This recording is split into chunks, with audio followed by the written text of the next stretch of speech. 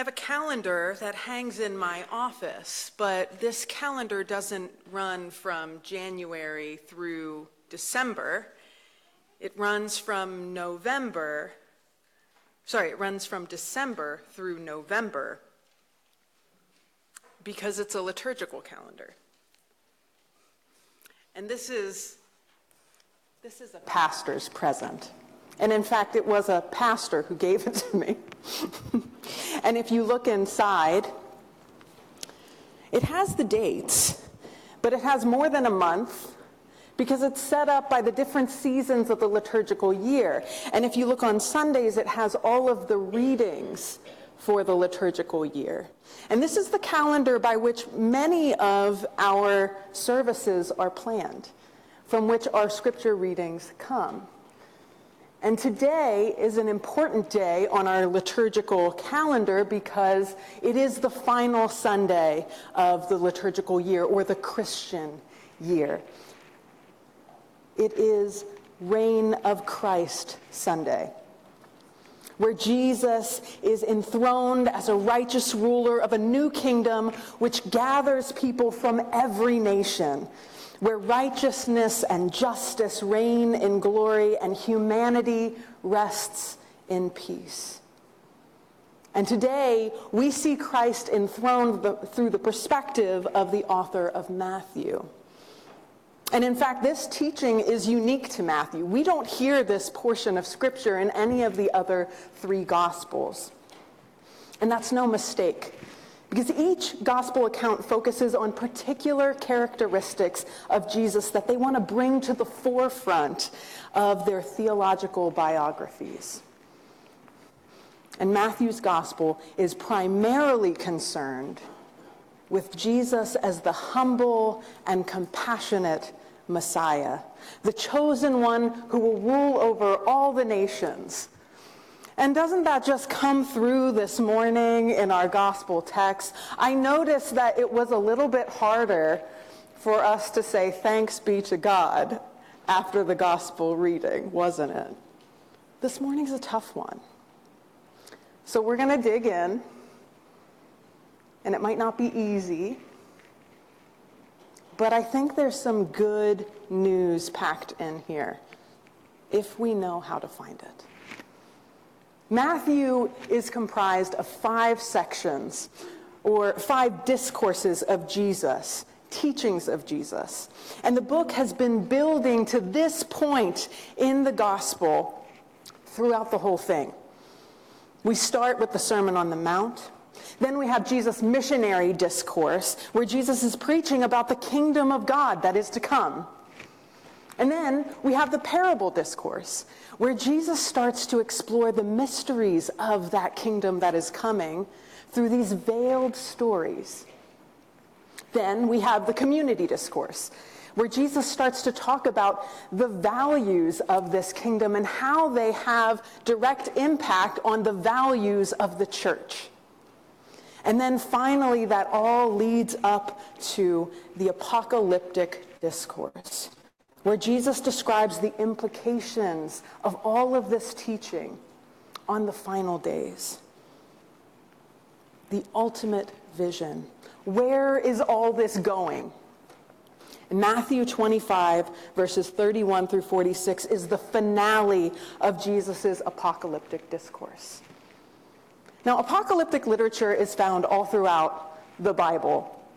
The word apocalypse means to uncover or reveal, but of course we always have in mind images of the end, right? What is happening after death? What is the kingdom that is to come? In this genre, prophets and teachers share visions of otherworldly scenes, which often depict the end or the last days, in order to affirm the importance of how we live life now, day to day. So while parables take ordinary situations and explore the mysteries of the kingdom, apocalyptic literature takes otherworldly kingdom images in order to tell us truths about ordinary everyday life. And that genre tends to be one that we often find uncomfortable because it's filled with metaphors surrounding judgment. It often includes some violent imagery. And from our contemporary lens, those things aren't that exciting to us anymore. We don't like the idea of judgment. So it's important that we notice how our own social location is different from the original readers of this text. But my professor, Dr. O'Brien, teaches that the role of the preacher is to ask themselves two questions whenever they're approaching scriptures. The first is, what is the good news? And the second is, who is the good news for?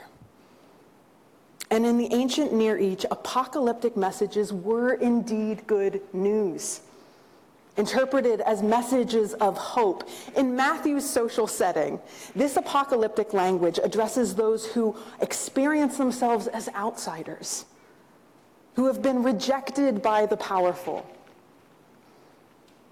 in this world, and it encourages them with pictures of a grand reversal. The good news is, the way it is now, it's not always going to be that way. At the end, in my kingdom, things are going to be upside down. The last will be first. The first will be last. Those who have been oppressing, they will have to stand to account. Because this kind of behavior, it's just not going to stand in my kingdom. And for people living under oppressive rule, that's really good news. It's huge, in fact. A grand reversal. And it's that upside down kingdom that we're talking about when we're talking about apocalyptic literature. Now, apocalyptic literature is good news for people on the underside of the power system. Now, in this scene, in order to convey good news to his disciples, Jesus harkens back to a metaphor from the Old Testament.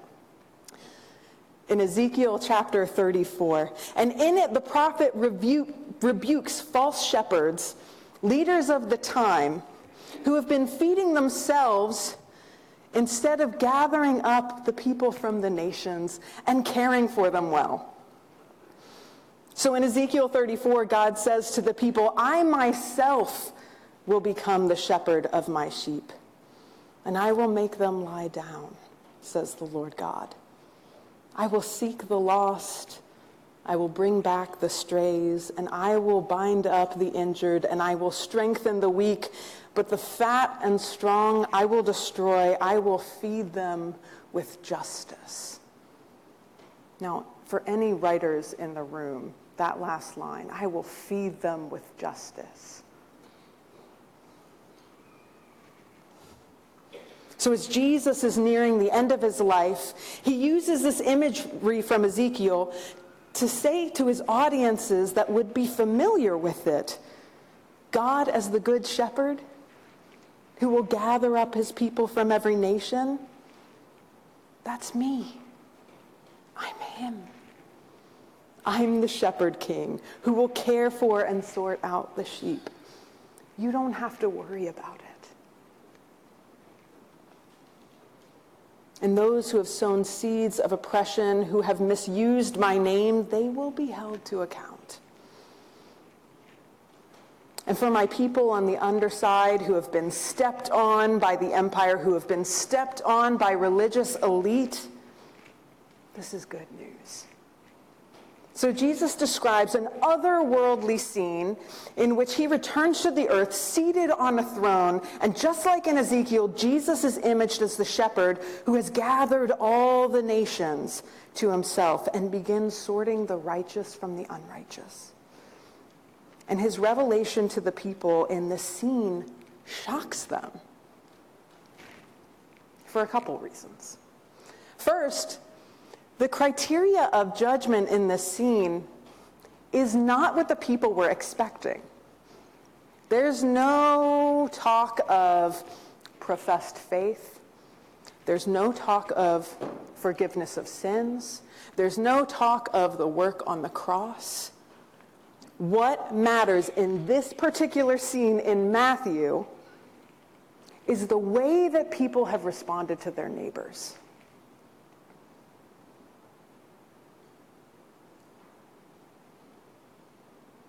And Jesus lays out 6 works of mercy by which the people will be measured: feeding the hungry, giving drink to the thirsty, welcoming the stranger, clothing the naked, visiting the sick, caring for those who are in prison. There's no mention of doctrine there. Jesus is saying, this is the lens through which I know your faith. As we heard last week from 1 John chapter 3, do not love one another in word or in speech, but in deed and in truth. Faithfulness is measured in this scene by pragmatic acts of service and tangible love. Now, as we engage this Matthew text, you are not hearing me say that what we believe doesn't matter. So I just want to make that really clear.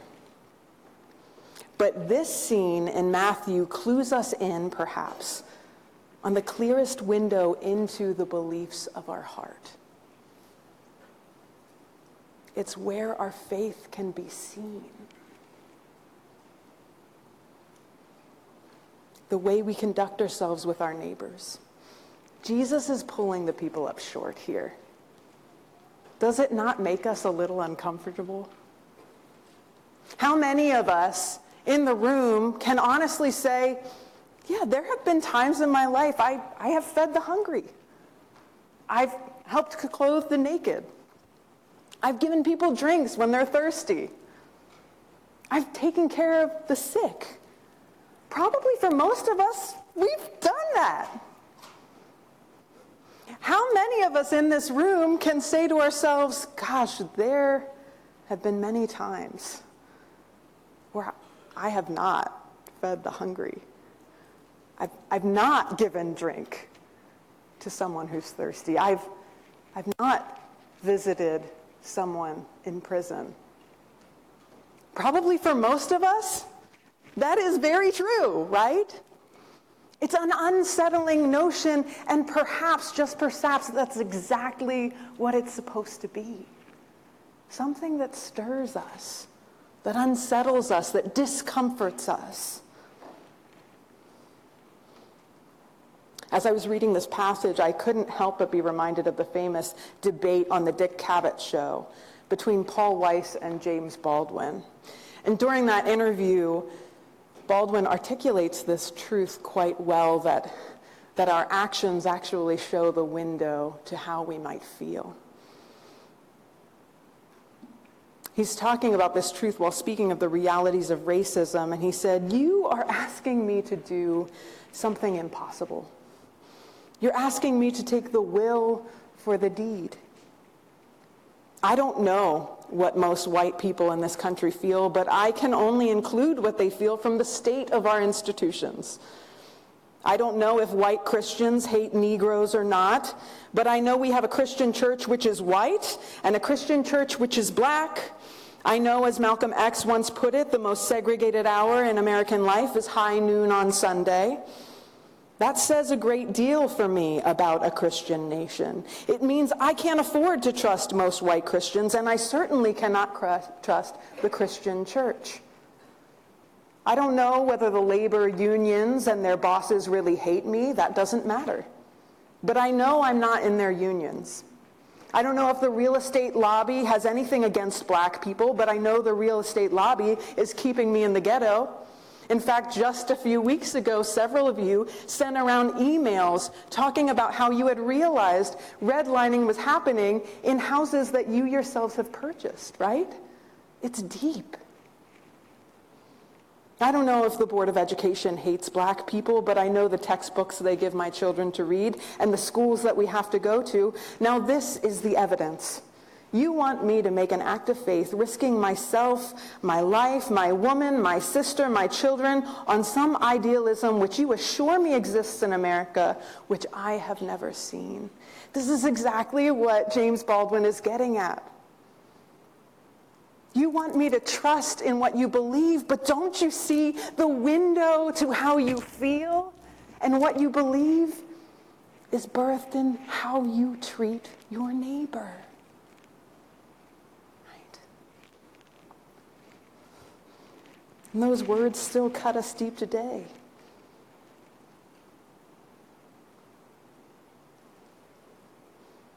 This isn't to say that words and deeds are the same thing, but perhaps, just perhaps, they speak through one another. This was a shocking notion.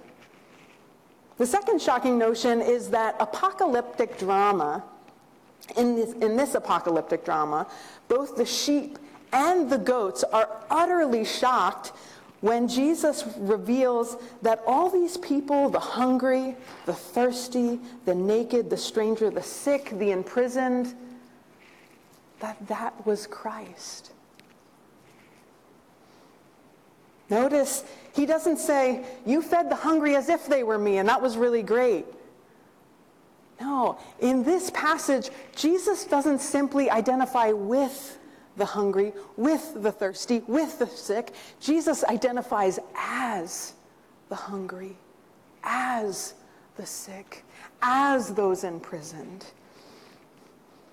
That connection is so strong. It's this magnificent grace that happens where Jesus is met in the people that we meet every day.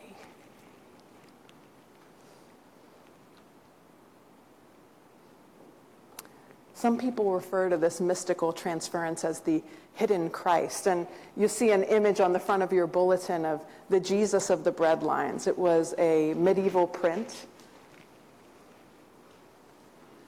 It kind of shows how Jesus is just standing amongst us. There was another rendition of an image like this, a sculpture that was made where Jesus is lying under a blanket on a park bench. And in fact, when this statue was installed, police started getting calls that there were people sleeping in the park and that the police should respond. And it was just the sculpture of Christ. It shows our hearts, doesn't it?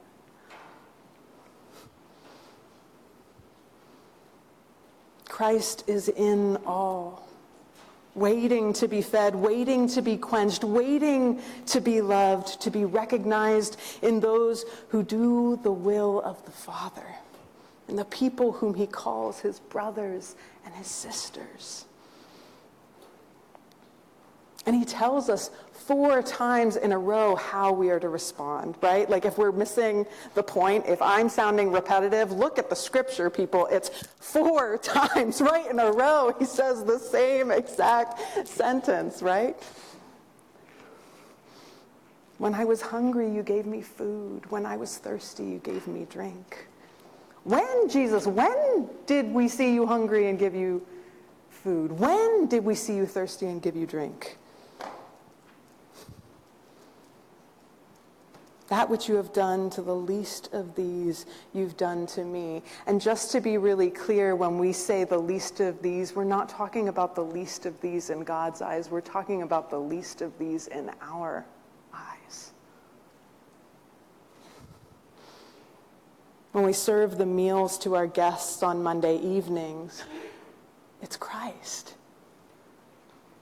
When Beth welcomes families in with a warm smile, she's welcoming in Christ.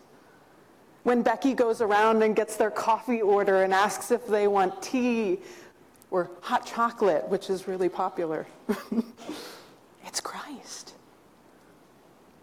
When the kids come up to the coffee table and they start mixing their own cocoa and making a mess everywhere, it's Christ. When you've tended your sick neighbor, when you've welcomed refugee families into new homes and furnished them and helped teach them how to drive, it's Christ. And when we don't, it's Christ. When I've walked by out of busyness or fatigue or my own negative assumptions, it was Christ. when I lived 2 blocks from the prison and never once stepped inside. It was Christ. A woman came through our meal line pretty early in our 5 to 6 hour window and asked for 6 meals to go because she was taking home to her family. And I have to confess, I had my doubts about where that food was going. And we talk about during the community meal that whoever is eating the food is getting eaten and is going to people who are hungry, and that is fine. But I had all these assumptions about this woman, and 2 weeks later when I came back, that woman came in with her 5 children. And it was Christ. Christ denied and Christ received, not because I recognized Christ, but because they happened to show up, right?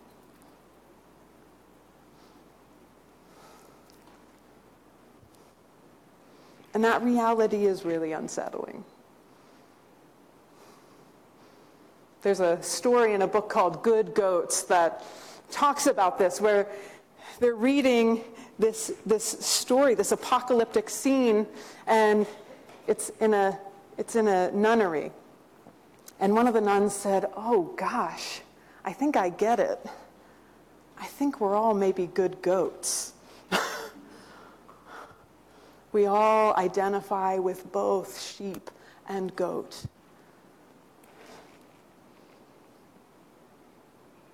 And that's precisely what Matthew is trying to do in this scene that he sets up, where Christ is telling us, what does it look like when I reign? It looks like things go asunder. It looks like those on the underside of oppression are lifted up. It looks like people held to account. It looks like Christ recognized and unrecognized. But regardless, you are not alone. I am here. I am in every face that you meet. The shepherd king that reigns in justice, calling us to love one another, not just in word or in speech, but in deed and in truth. Amen.